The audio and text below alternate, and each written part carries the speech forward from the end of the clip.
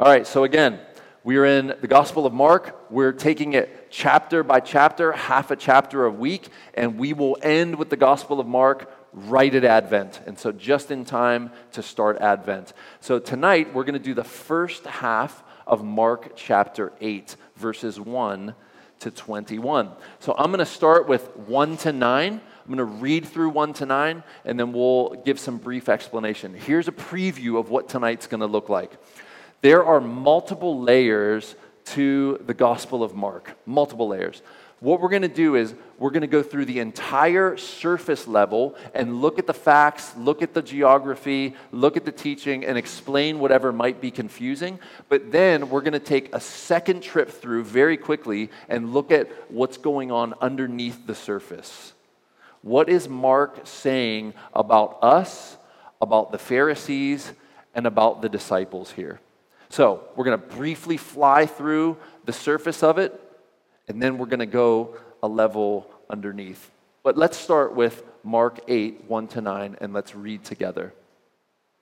In those days, when again a great crowd had gathered, and they had nothing to eat, he called his disciples to him and said to them, I have compassion on the crowd, because they have been with me now 3 days and have nothing to eat. And if I send them away hungry to their homes, they will faint on the way. And some of them have come from far away. And his disciples answered him, How can one feed these people with bread here in this desolate place? And he asked them, How many loaves do you have? They said, 7. And he directed the crowd to sit down on the ground. And he took the 7 loaves, and having given thanks, he broke them and gave them to his disciples to set before the people. And they set them before the crowd. And they had a few small fish. And having blessed them, he said that these also should be set before them. And they ate and were satisfied. And they took up the broken pieces left over, 7 baskets full. And there were about 4,000 people. And he sent them away. This is a different account than earlier in Mark. So yes, you may have been hearing this read and been like, wait, haven't we been here already in this series? Didn't Eddie preach on this just a few weeks ago? And the answer is yes. But this is a separate event. And you can take the text if you want. Here's an exercise for you at home. Open up your Bible app and put the earlier version of the 5,000 and put this version of the 4,000 and just look at the differences. There's many differences. I don't have time to go through all the differences, but just in the people alone, there was 5,000 men plus women and children at the first feeding, and here we have 4,000 people. So probably in total, 4,000 people. You'll notice at the end of verse 9, and there were about 4,000 people. Not just men, but people in total. And so this is a different event. And there's a continued teaching of Jesus to the disciples. But here is another thing that's happening here that we don't recognize if we just look at the surface. One, the first feeding of the 5,000 took place in Jewish territory, Jewish geography. And so we could say that mainly those in the first episode of the feeding of the 5,000 were Jewish. And you remember, Jesus was a Jewish Messiah.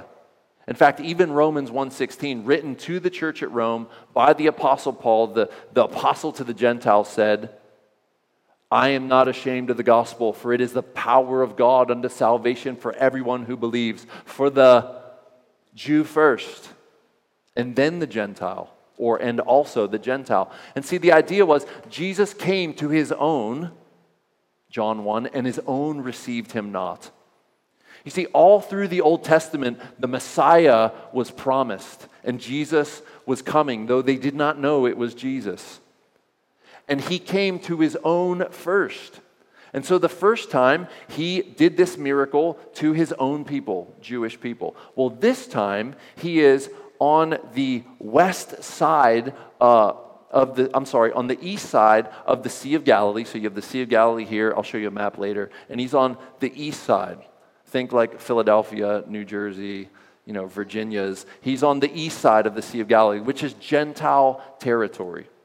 Okay? And so this feeding of the 4,000 is probably mainly Gentiles. And so they had not experienced this miracle yet. And here's one of the differences I want you to see. Look into the text. In those days, when again a great crowd had gathered, they had nothing to eat. He called the disciples to him and said, I have compassion on the crowd because they have been with me now 3 days and have nothing to eat. Okay. So he calls the disciples and he says something about what's going on internally in him. He says, I have compassion on the crowds. Now, this word compassion means it's an inner bodily sense that Jesus has. We could say it's inward affection rising for the crowd. He not just has pity on them, but he has a longing to meet their need. He sees that they are sheep without a shepherd, even though he doesn't say that. This is the way he's viewing them. And he has compassion on them. He has inner affection and emotion welling up. And he wants to not just meet their spiritual need, which he has done. How many days have they been with him so far? 3 days. Do you know how many days the other crowd of the 5,000 plus women and children were there? 1 day. So here's something I want you to see. These Gentiles are hungry, man. Not just physically, but spiritually. Man, they have been sitting here glued to Jesus' teaching for 3 days. Imagine that. Now, no doubt, if you were going out into the wilderness in a desolate place, because we learn later it's a desolate place, if you were going out there, you would have taken some food with you. But by now, after 3 days, it's gone. Your food is gone. But yet, they're still there with him. It shows that these Gentiles had a hunger for what Jesus was teaching. And you remember earlier in the book of Mark, he is being crowded by the Jews, and he says, I must go to other towns and preach there also, for this is why I came. I came to preach. And what did he come to preach? Repent, for the kingdom of heaven is at hand. Why? Because the king is at hand. And watch me rule by feeding the hungry, by casting out demons, by healing disease, by raising the dead, by giving sight to the blind and hearing to the deaf. Watch me exercise my authority over my realm as king. Watch me banish the curse and the effects of the curse. In real time, the king has come. This is what he was preaching. But he must have been preaching more than just that, because that only took me under a minute to say. So he was probably teaching Sermon on the Mount material. He's probably teaching parables with explanations. He's teaching for 3 days. And now he says, they've been with me for a long time and they need to eat. And so now he gets the disciples involved and he's training them. This is a training opportunity for the disciples. Hey, we did this once already, guys. Let's see what you do this time. He called his disciples to him and said, I have compassion on the crowd because they have been with me now 3 days and have nothing to eat. This is Psalm 103, 13 to 14, and I think this is a perfect foreshadowing of Jesus. Look, as a father shows compassion on his children, so the Lord shows compassion to those who fear him. For he knows our frame, or you could translate, he knows how we are formed. He remembers that we are dust. Jesus understands that he is dealing with creatures here. They need to eat. They need to drink. If they don't, they will, if long enough without food or drink, die. They will faint along the way. He wants to care for their creatureliness. He cares about not just their spiritual needs and their intellectual needs, but he cares about their physical needs. God made us to need. Do you realize that? Have you ever thought about that? What happens to you if you don't get good sleep? What happens the next day? Now, some of you who are strong among us might be like, nothing. I'm 100%. Okay, 2 days. Maybe 2 days, 3 hours of sleep. You're a wreck. I mean, listen, if my little 2-year-old doesn't get his nap, he becomes a demon. And you're like, you're possessed. He's rolling around, foaming at the mouth. I'm exaggerating a little bit. But even if he doesn't get a nap, you see it almost hours after nap time.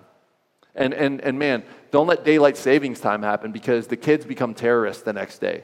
because they've lost an hour of sleep. It's crazy.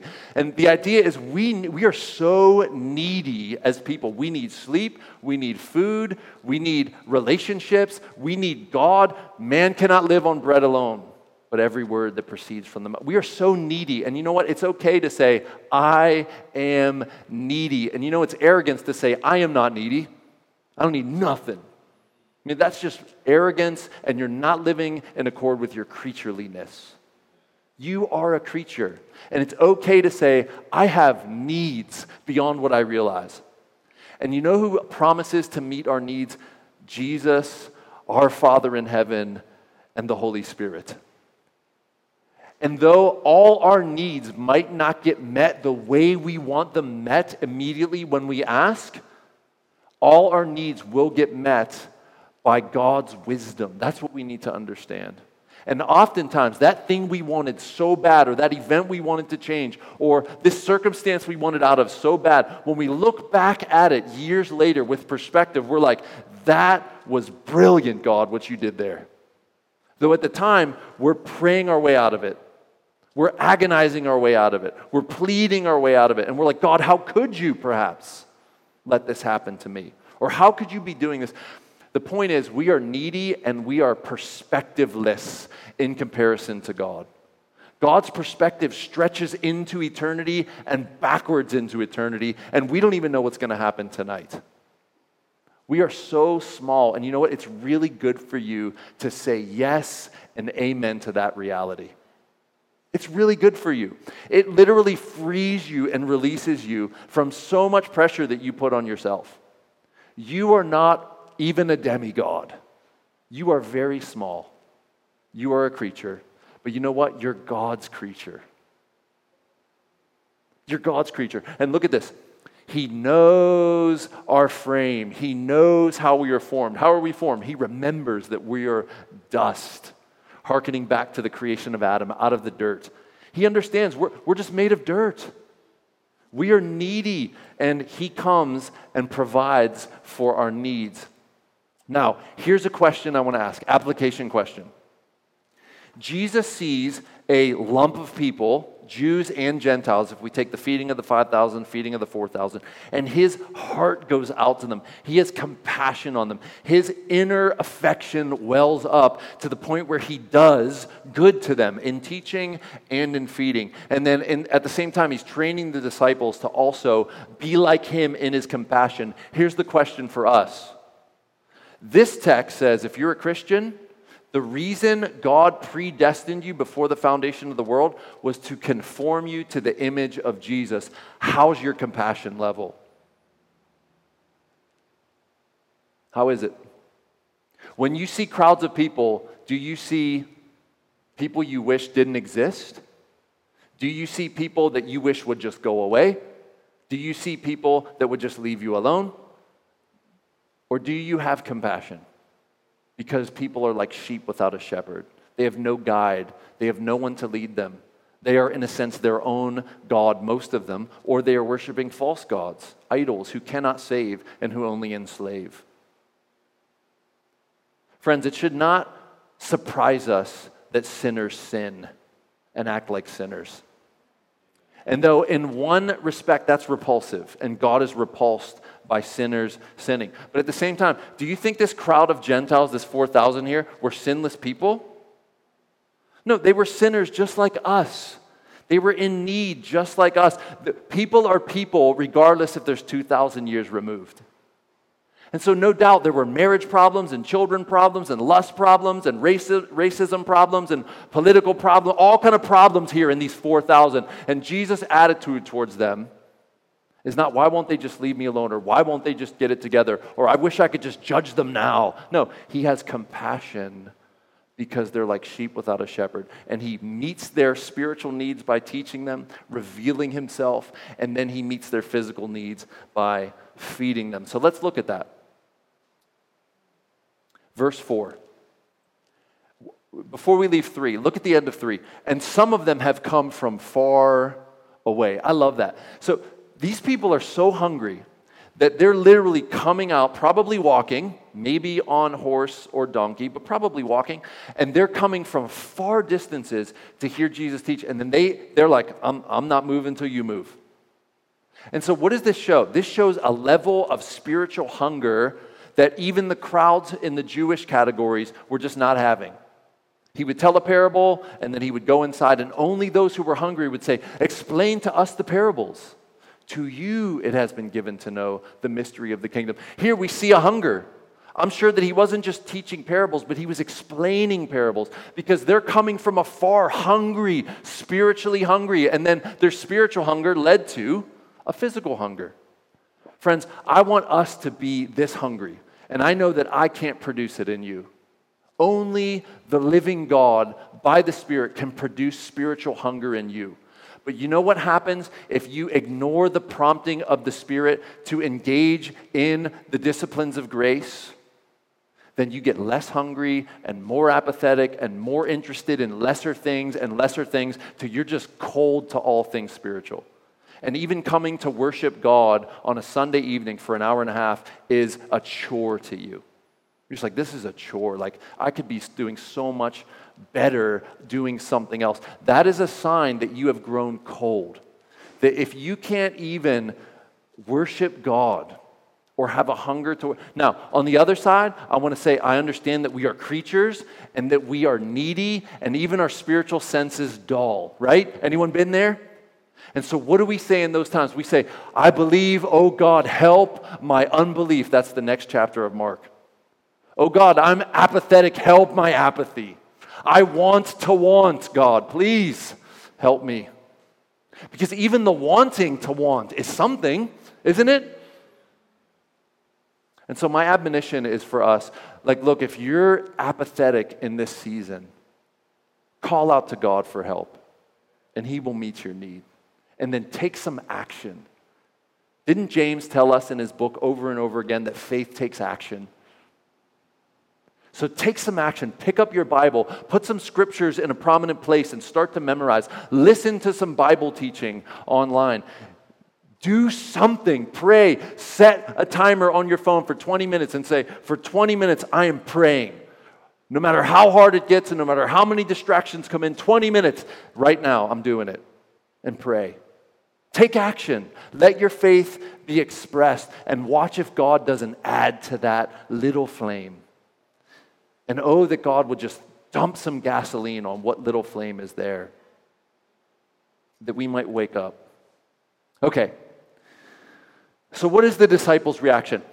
And his disciples answered him, typical disciples, how can one feed these people with bread here in this desolate place? That's where I got the desolate place from earlier. Like, there's no markets here. There's nowhere to get bread. There's no bakeries, no Panera Breads. Where are we supposed to get this food? And I could see Jesus just kind of hands on his head, shaking his head like, you still have not learned the lesson, have you?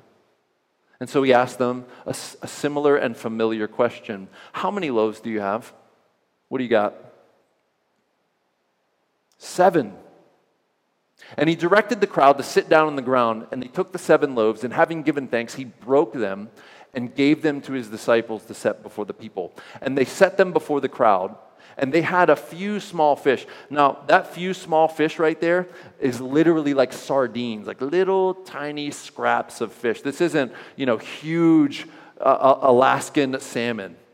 This isn't the tuna, North Carolina, fishing trip. This is little, tiny, on your pizza. But you know what? Jesus can work with that.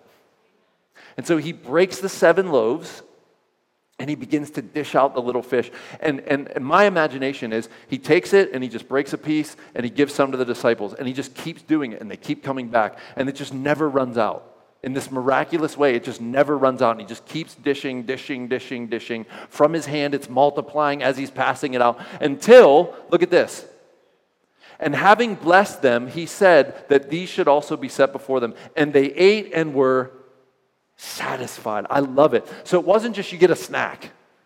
This is like you at the buffet, and you're like, oh, I can't do it again. But I didn't get any fruit yet. So give me a little bit more fish, just a little bit. And so you're like, oh my gosh, you're satisfied. You can't eat anymore. You're to the point of, I'm good. I'm all good. And then Jesus does that familiar thing that he did before. Hey, go pick up the scraps, guys. And they took up the broken pieces left over, 7 baskets full, and there were about 4,000 people, and he sent them away. Now, that little word basket there is different than the word basket in the earlier account. So check this out. This word basket in Greek is literally, it means hamper, like your clothes basket. And it was large enough for Paul to fit into and be lowered down the Damascus wall. You remember that story in Acts 9? Paul's preaching Jesus, and they want to execute him because wasn't this the same one who tried to destroy this faith and this name this way? And now he's preaching this one that he tried to destroy. And so they put a hit out on him. They're plotting. And so the disciples lower him through the Damascus wall in one of these hampers. Look, when many days had passed, the Jews plotted to kill him. But their plot became known to Saul. This is Paul, the Apostle Paul, named Saul prior to. They were watching the gates day and night in order to kill him. So watching the main entrance and exit out of the city. But his disciples took him by night and let him down through an opening in the wall, lowering him in a hamper. 7 hampers. Can you believe that? Look at this.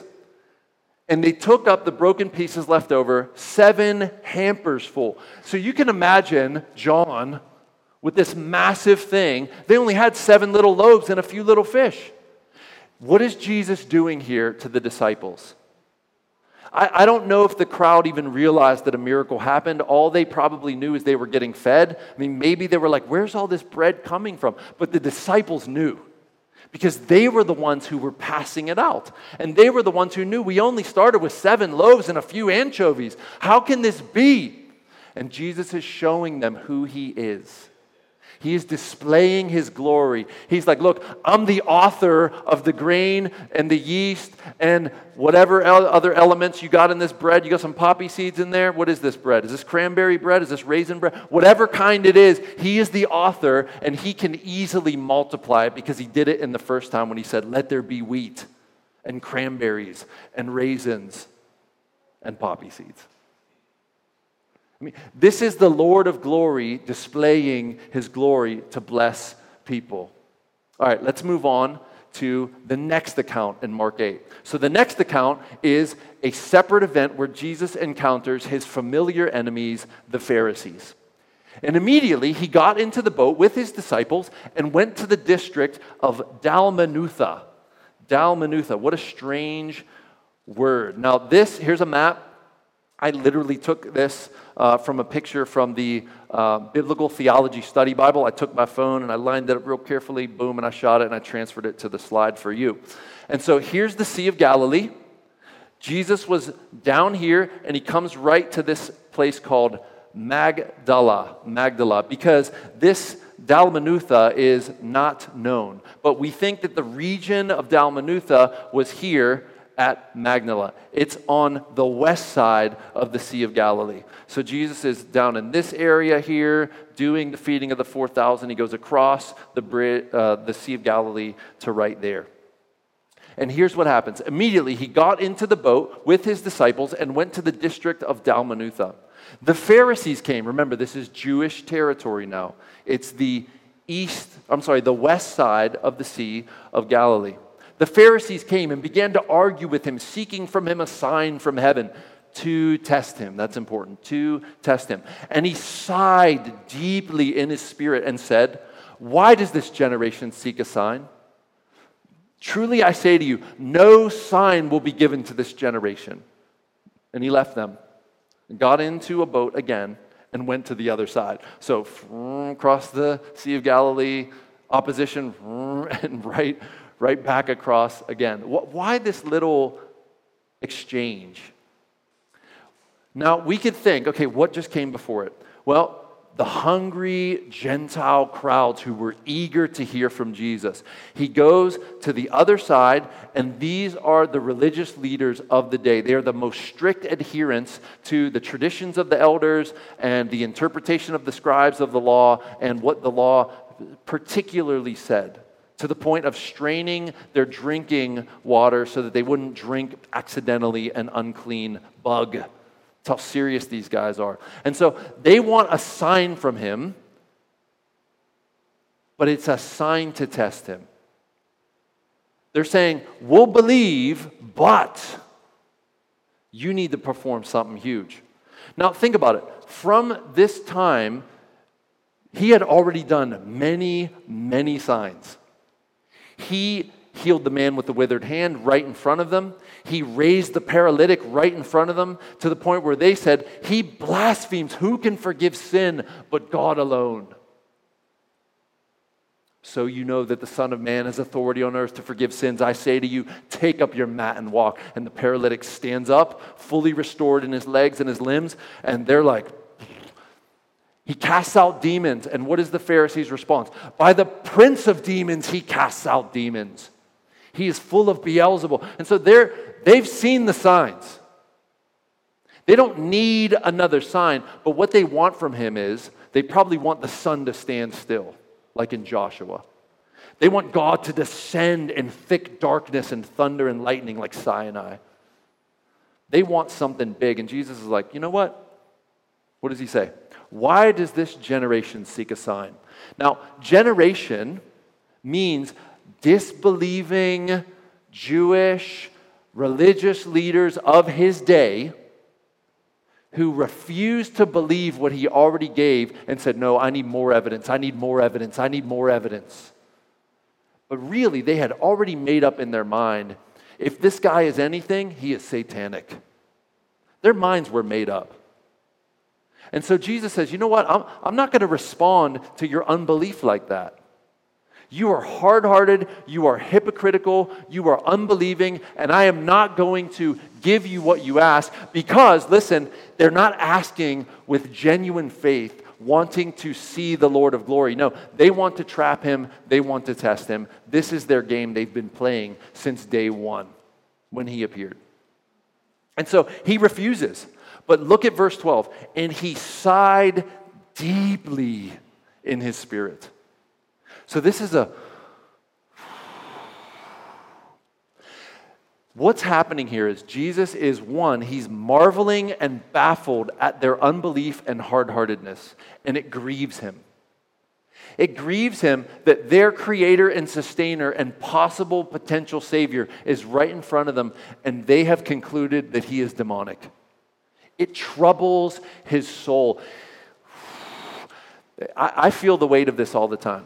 Okay? I don't know if you feel this way, but I look at the brokenness of the world. This is how strange I am. I go into bathrooms and I look at the tile and I see it twisted, or I look at things that are cracked in plaster and I'm like, why can't it just be perfect?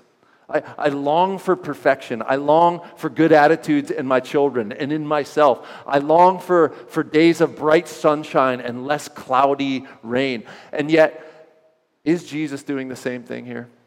He's looking at the curse and its effects and the satanic influence in the first century, and here comes the Lord of glory. In him is light and no darkness at all, and yet darkness just keeps trying to swallow him alive. And he's, no sign will be given you. Do you guys ever feel that way, or is it just me? You long for the breaking in of belief and faith and light and bright and new heavens and new earth, and a banishing of disbelief and darkness and Satan and all that is against the moral law of God. I can't wait, friends. I can't wait for the weapons of war to be made into farming utensils and the earth produce like we've never seen it produce before. I can't wait for you to treat me 100% of the time with love and respect like 1 Corinthians 13 says you should, and I can't wait to treat you 100% of the time with love and respect like 1 Corinthians 13 says I should. Love is patient, love is kind, it doesn't envy, it doesn't boast, it doesn't keep records of wrongs, and so on. Oh, I long for that day, friends. And you think Jesus didn't long for this at his coming?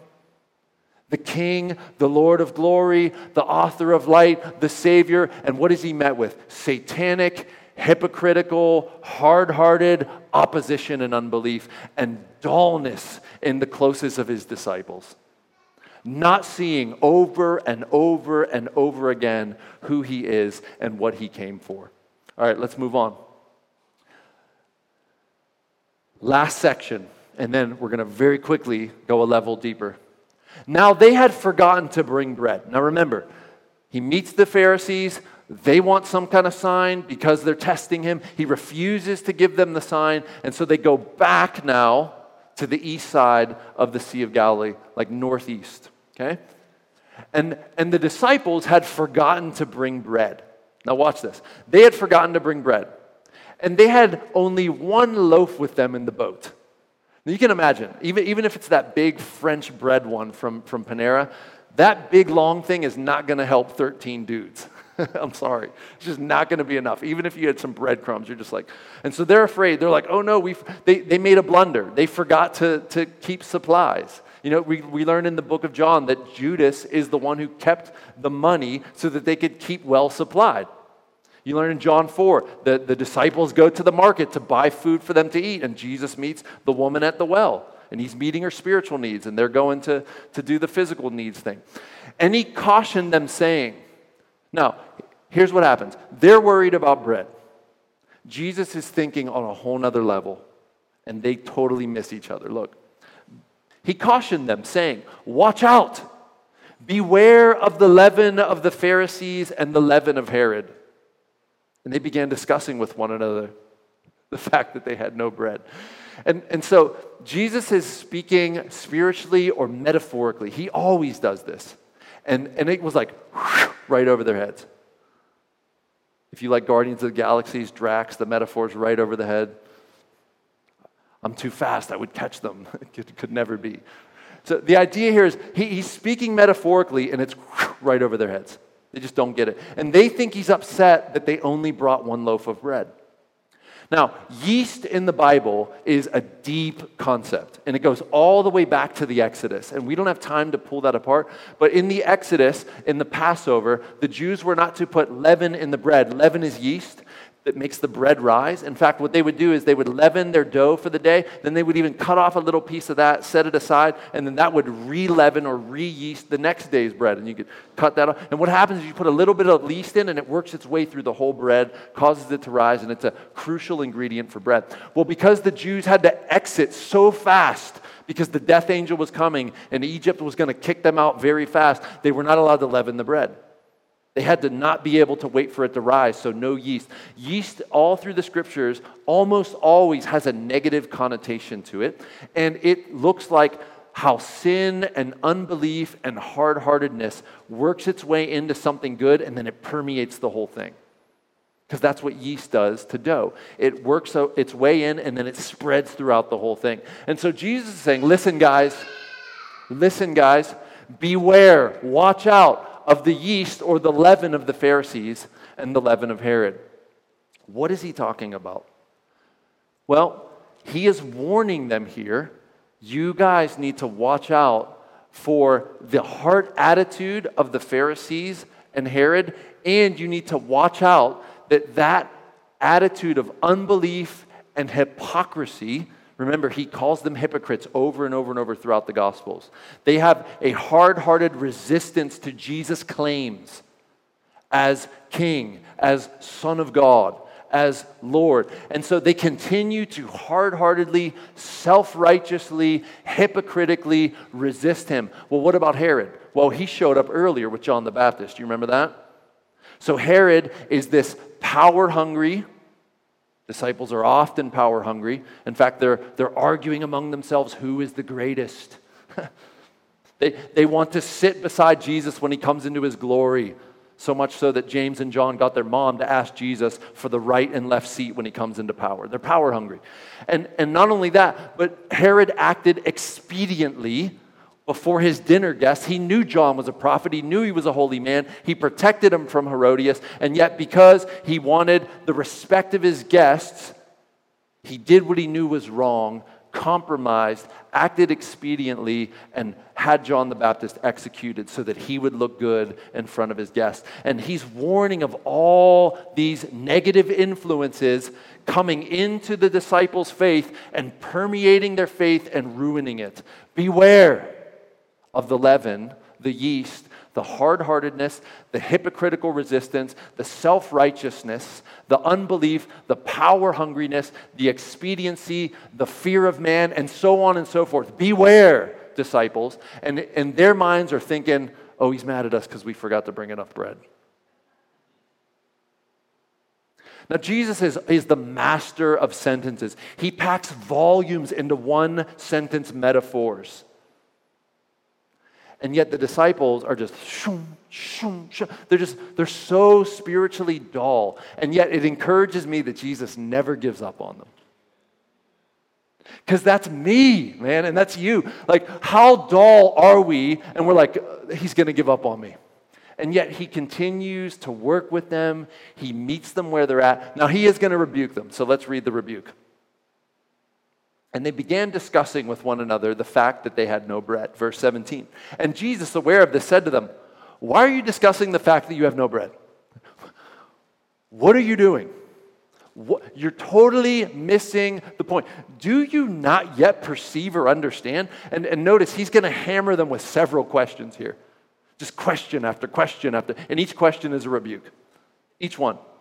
Why are you discussing the fact that you have no bread? Do you not yet perceive or understand? Are your hearts hardened? Having eyes, do not see. Having ears, do you not hear? And do you not remember? Question, question, question, all rebukes. When I broke the 5 loaves for the 5,000, how many baskets full of broken pieces did you take up? You remember those little baskets I had you guys go collect to see that there was more than enough when 12, maybe 15,000 people ate from that small amount of loaves and fish? How many pieces did you take up? They said to him, 12. And the 7 for the 4,000, how many baskets, how many hampers full of broken pieces did you take up? And they said to him, 7. And I could just see him looking down, shaking his head. And he said to them, do you still not yet understand? Like, are you still not getting it? Do you still not understand? And now what I'd like to do is I'd like to run through and look at what's going on underneath the surface here. What Jesus is doing to the crowds and to his disciples here is he is showing them who the Father is and who he is. And gradually throughout Mark, we're going to see it next week very clearly, he is revealing to them what the Messiah would come to do in opposition to what they thought the Messiah would come to do. They were looking for a political ruler like King David or Solomon who would take over not only the religious establishment, but the political establishment. And he would kick out the oppressing Romans, and he would rule and reign and make Israel come to the top of all the peoples again, like under Solomon or like under David. And so they totally missed that Isaiah said, no, the Messiah will be a suffering Messiah, a substitutional Messiah. They totally missed it. But Jesus, throughout the Gospels, and especially here to the crowds and to the disciples, he is revealing to them the Father, what the Father's like, and who he is, just like the Father. Now, in John 14, 9-11, this is the upper room, the Last Supper. And Philip, the disciple, says, Jesus, show us the Father, and that'll be enough.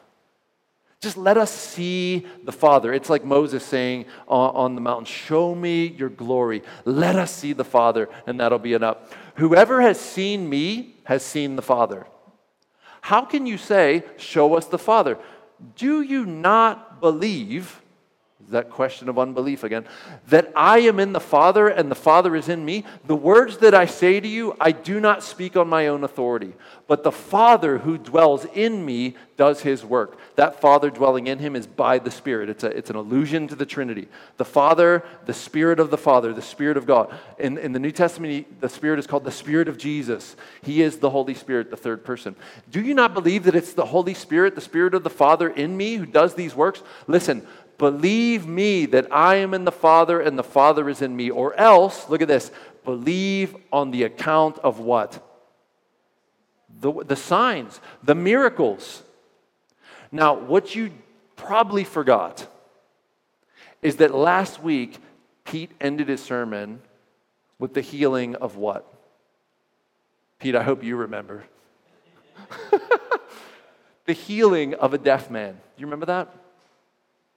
And so what's happening here underneath the surface that we just uncovered is that this blind man at the end of 7, remember there's no chapter breaks in the original account here. It just goes 7 into 8.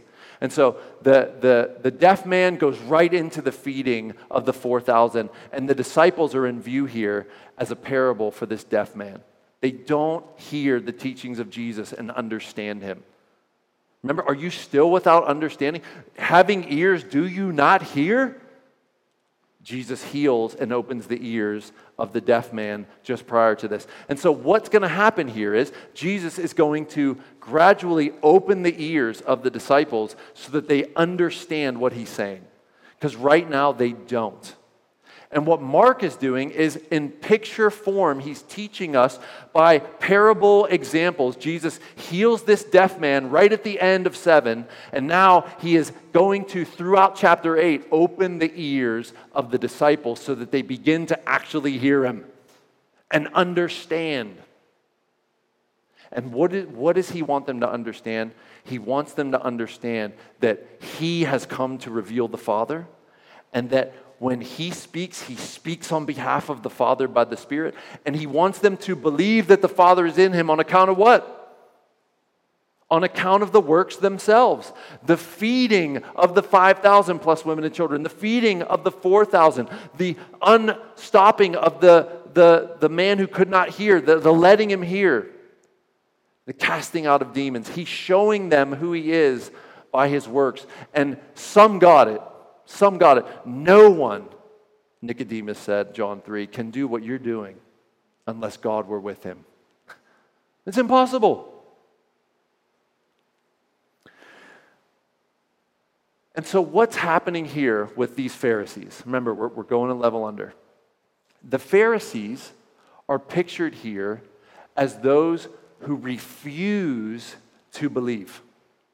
They have closed up their hearts. They have rejected Jesus. And you know what Jesus has done to them? Look at this verse here in 13. And he left them. Now that's deeper than just he went into the boat and left them. Have you ever read Romans chapter 1, specifically verses 24, 26, and 28? It's unbelief and worship of false gods and the refusal to believe what they know to be true. And God gives them over, God gives them over, God gives them over to their own will and their own false worship and their own hardness of heart. It's a judgment. And so what Jesus is doing here is he's saying, okay, no sign will be given you, and you have walled yourself off from me, and now as a judgment, I am saying, have it your way. Have it your way. He is now leaving the Pharisees, and in a sense, he's leaving the entire religious system of the day because he has come to usher in a new covenant. And we'll learn that at the Last Supper. This is the new covenant in my blood. They're stuck on the old. They're protecting the old. The old gives them a level of power. They know the rules of the old, and we're not with this new guy. And so he says, okay, I will let you go in your unbelief. Application, friends, where are you? Where are you? The warning here for those who might be hanging around the edge, or maybe the hard-hearted, disbelieving, skeptical, self-righteous leaven of the Pharisees and of Herod has infiltrated you, and it's spreading throughout your entire soul. Perhaps. Listen, as a judgment, God will let you have it your way. He's done it over and over. The scriptures make it clear this is what he does, and he will have done you no wrong because you want it. And so my admonition to you in this building and you online is, where are you? Draw a line in the sand and step over it before God lets you have your own way. It's a serious warning. This is what Mark is saying to us underneath the surface. Are you infiltrated by the leaven of the Pharisees? Are you hard-hearted and disbelieving and moving further and further away from Jesus because you love your own way? You refuse to believe based on who he claims to be and who he's shown you to be in his word? Where are you? Oh, I pray that you do not move further away, because he will let you. He will let you. And yet, for us who are the strugglers, we want to know Jesus better. We want to do the right thing. We want to walk in the light as he is in the light, yet we are so dull at times. We shake our heads and say, how can I be this dull? We are in the boat with the disciples. And the signs that Jesus does for us here is for our benefit. He will, if you continue to cling to him, he will reveal more and more and more of himself to you. Now, I want to show you something. This is fascinating to me. The signs that Jesus does in the New Testament will not break a hardened heart, no matter how many signs appear. Okay, so we're gonna do a quick couple verses. It's only gonna take 5 minutes, but I want to show you Jesus has already been showing the signs, and watch their reaction to these miraculous, unbelievable, unexplainable signs. And listen, even those who have given themselves over to this kind of hard-hearted belief, it doesn't matter how good you argue. It doesn't matter how penetrating your gospel presentation. It doesn't matter how much conviction, even with tears, you plead. The signs, humanly speaking, will not be enough. It takes God to break in and create life out of deadness. All right, so John 10, Jesus is in opposition. I'm going to travel through John just a tiny bit. Jesus is in opposition to the religious leaders and the unbelieving skeptics of his day. And Jesus says to the crowd who are opposed to him, if I am doing the works of my Father, remember the signs, the miracles, the casting out of demons, then do not believe me. If I am not doing the works of my Father, then do not believe me. But if I do them, if I do God's works, even though you do not believe me, believe what? The works, the signs. He's showing them the signs, that you may know and understand the Father is in me and I am in the Father. Again, they sought to arrest him, but he escaped from their hands. So he's saying, look, I'm doing all these works so that your eyes might be open, that you might see that I have come from God and he is working through me precisely to open your eyes that you might come to me and have life, yet you refuse to come to me. Now, a lot of text there. Don't be nervous. It's the resurrection of Lazarus. Lazarus dies, and Jesus raises him from the dead. He is dead many days, to the point where his body is decomposing. And with a word, Jesus says, Lazarus, come forth. And he comes walking out of the tomb, full of grave clothes wrapped like a mummy. And he says, unwrap him. Unwrap him. Many of the Jews, therefore, who had come with Mary, this is Lazarus' sister Mary and Martha, had seen what he did and believed in him. That's what should happen. They see the raising of Lazarus, they see the sign, they see the miracle, and it should produce belief. But some, look, went to the Pharisees, there's that opposition group, and told him what Jesus had done. So the chief priests and the Pharisees gathered council together and said, what are we to do? For this man performs many signs. You see the hypocritical nature of, give us a sign from heaven. Many signs this man performs. If we let him go on like this, everyone will believe in him. Do you see the danger of the leaven here that he is warning the disciples about? It's clear. If we let this go on, everyone's going to believe. So it's not just that they won't believe, but they don't want others to believe either. And the Romans will come and take away both our place and our nation. So they're looking to keep their power and their traditions and their culture, etc. But one of them, Caiaphas, who was high priest that year, said to them, you know nothing at all. Nor do you understand that it is better for you that one man should die for the people, not that the whole nation should perish. I love it, speaking more than he knows. He did not say this on his own accord, but being high priest that year, he prophesied that Jesus would die for the nation. I love it.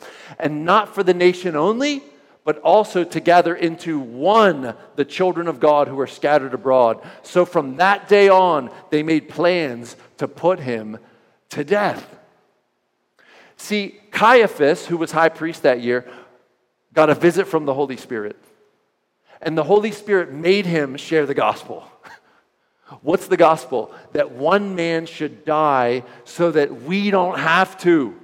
So that the whole nation doesn't have to die. So that the Messiah doesn't die in vain. And you know what? Gentiles too. The feeding of the 4,000, the teaching for 3 days, the revealing of himself to the sheep who are not of this fold, the Jewish fold. Gather them into one flock. Now, there's the gospel. Friends, we need to see Jesus as the Messiah who suffered first to take care of our sin problem. He died on the cross to take care of the wall that was between us and the Father. We cannot know the Father until we go through the act of Jesus on the cross and through the resurrection of Jesus from the grave. Unless we turn from our sins and ask Him to be merciful to us and forgive us our many trespasses, we cannot know Jesus, we cannot know God in relation that we should. We can know Him as judge, we can know Him as the holy creator, but we can't know Him as Father, and we can't know Jesus as big brother. But you can. And you must give yourself to the mercy of Jesus. He substituted Himself on the cross for you, and the greatest sign that was ever accomplished, He rose from the dead. He conquered death, that whoever believes in Him will also with Him conquer death. This is what comes next. But look, the signs keep increasing, and so from that day on, the religious opposition, made plans to put Him to death. Now look at this. It thickens. This is later. When the large crowd of Jews learned that Jesus was there, they came, not only on account of Him, but to see Lazarus. He died. He was dead for 3 days, and now He's alive, whom He had raised from the dead. Look at this. So the chief priests made plans to put Lazarus to death as well. So not only do we not want this sign to happen, we need to kill Jesus and the evidence.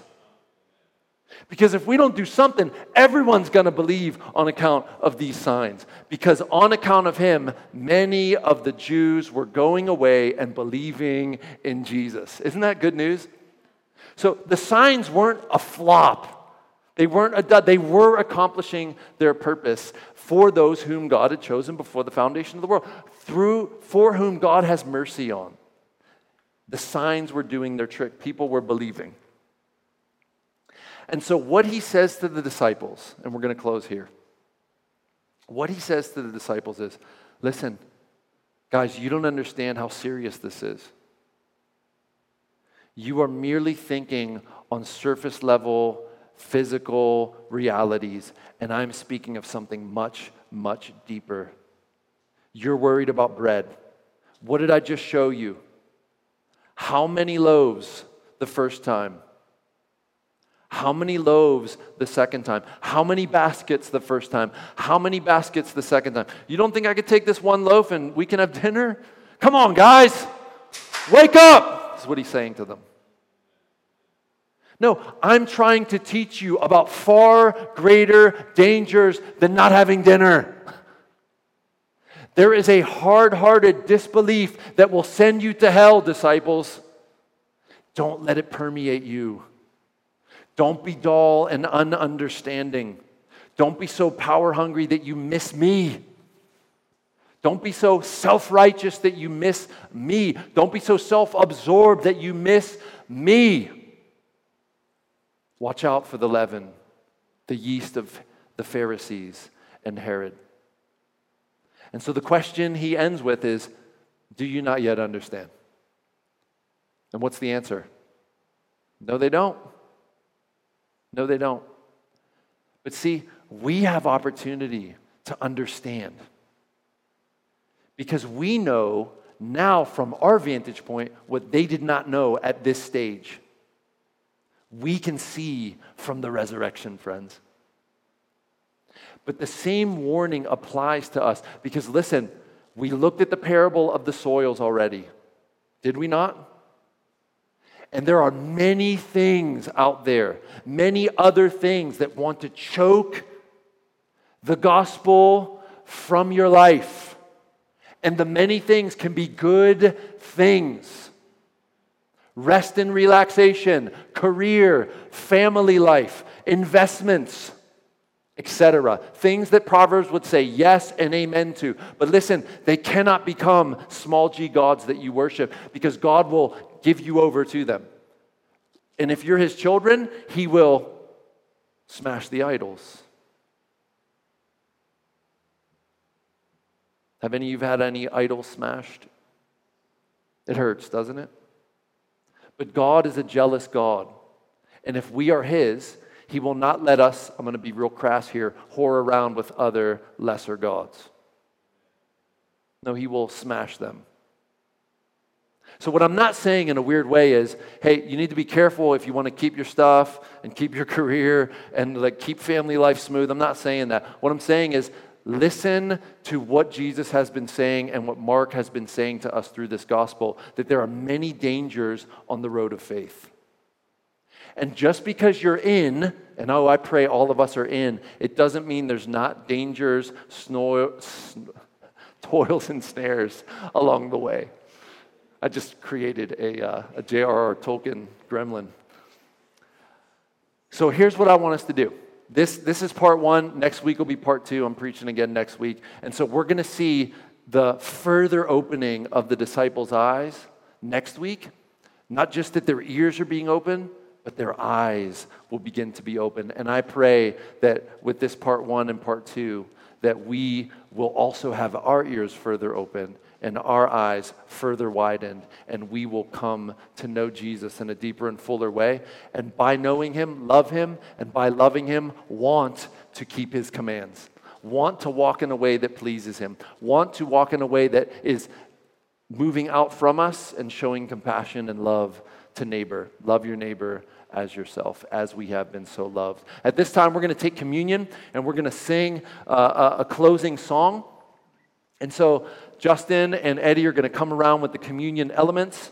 And our deal here at Eternal City is that if you know the Lord savingly, then we want you to celebrate what the Lord has done for you. We believe this is a command of God for our building up of the faith, and it's our weekly proclamation of the Lord's death until he comes. Because he said, as often as you eat this bread and drink this cup, you proclaim, you say something about, you physically display the Lord's death until he comes. So we want to proclaim and worship and enjoy and have our faith strengthened by this means of grace that God has given us. And so maybe tonight you're on the fence. My encouragement would be, listen, jump over the fence onto the right side. Go all in. What are you waiting for? Why are you hanging around on the edge? Go all in. Express your repentance and your faith by taking communion with us and celebrating what Jesus has done for us by the cross and resurrection and his perfect life lived. So I'm going to pray, and then we're going to sing. And at the close of the song, I will come back up and I will lead us all in taking communion together as one church. We will celebrate what the Lord has done for us. But let's pray. Father, thank you for this gift of communion. Father, we thank you for the means of communion and for the picture that communion is. Jesus as a substitute. His body broken, his blood shed. Oh God, we thank you for Jesus in our place. Father, may this good news story never get old to us. May we never get apathetic with this good news story. May we rejoice every time we hear it, and may we celebrate it every time we sing it and hear it preached and read it once again. Oh God, we thank you that this act of Jesus' substitution on the cross was not just a symbol for us. It was not just an example for us. No, Father, this was the very means by which we would be made right with you. And Father, we respond, we receive this gift of love, this gift of sacrifice. For Father, you so loved the world that you gave your Son Jesus, that whoever believes in him will not perish but have eternal life. And Father, we want to rejoice in this life that we have, and we want to live it out before others, that others might have opportunity to have it too. So we pray, visit us now by your Spirit as we sing and as we take communion. Help us to remember all we've had, and may we draw a line in the sand tonight and move forward with you and wake up out of our spiritual sleepiness. In Jesus' name, everyone said, amen. Would you please stand?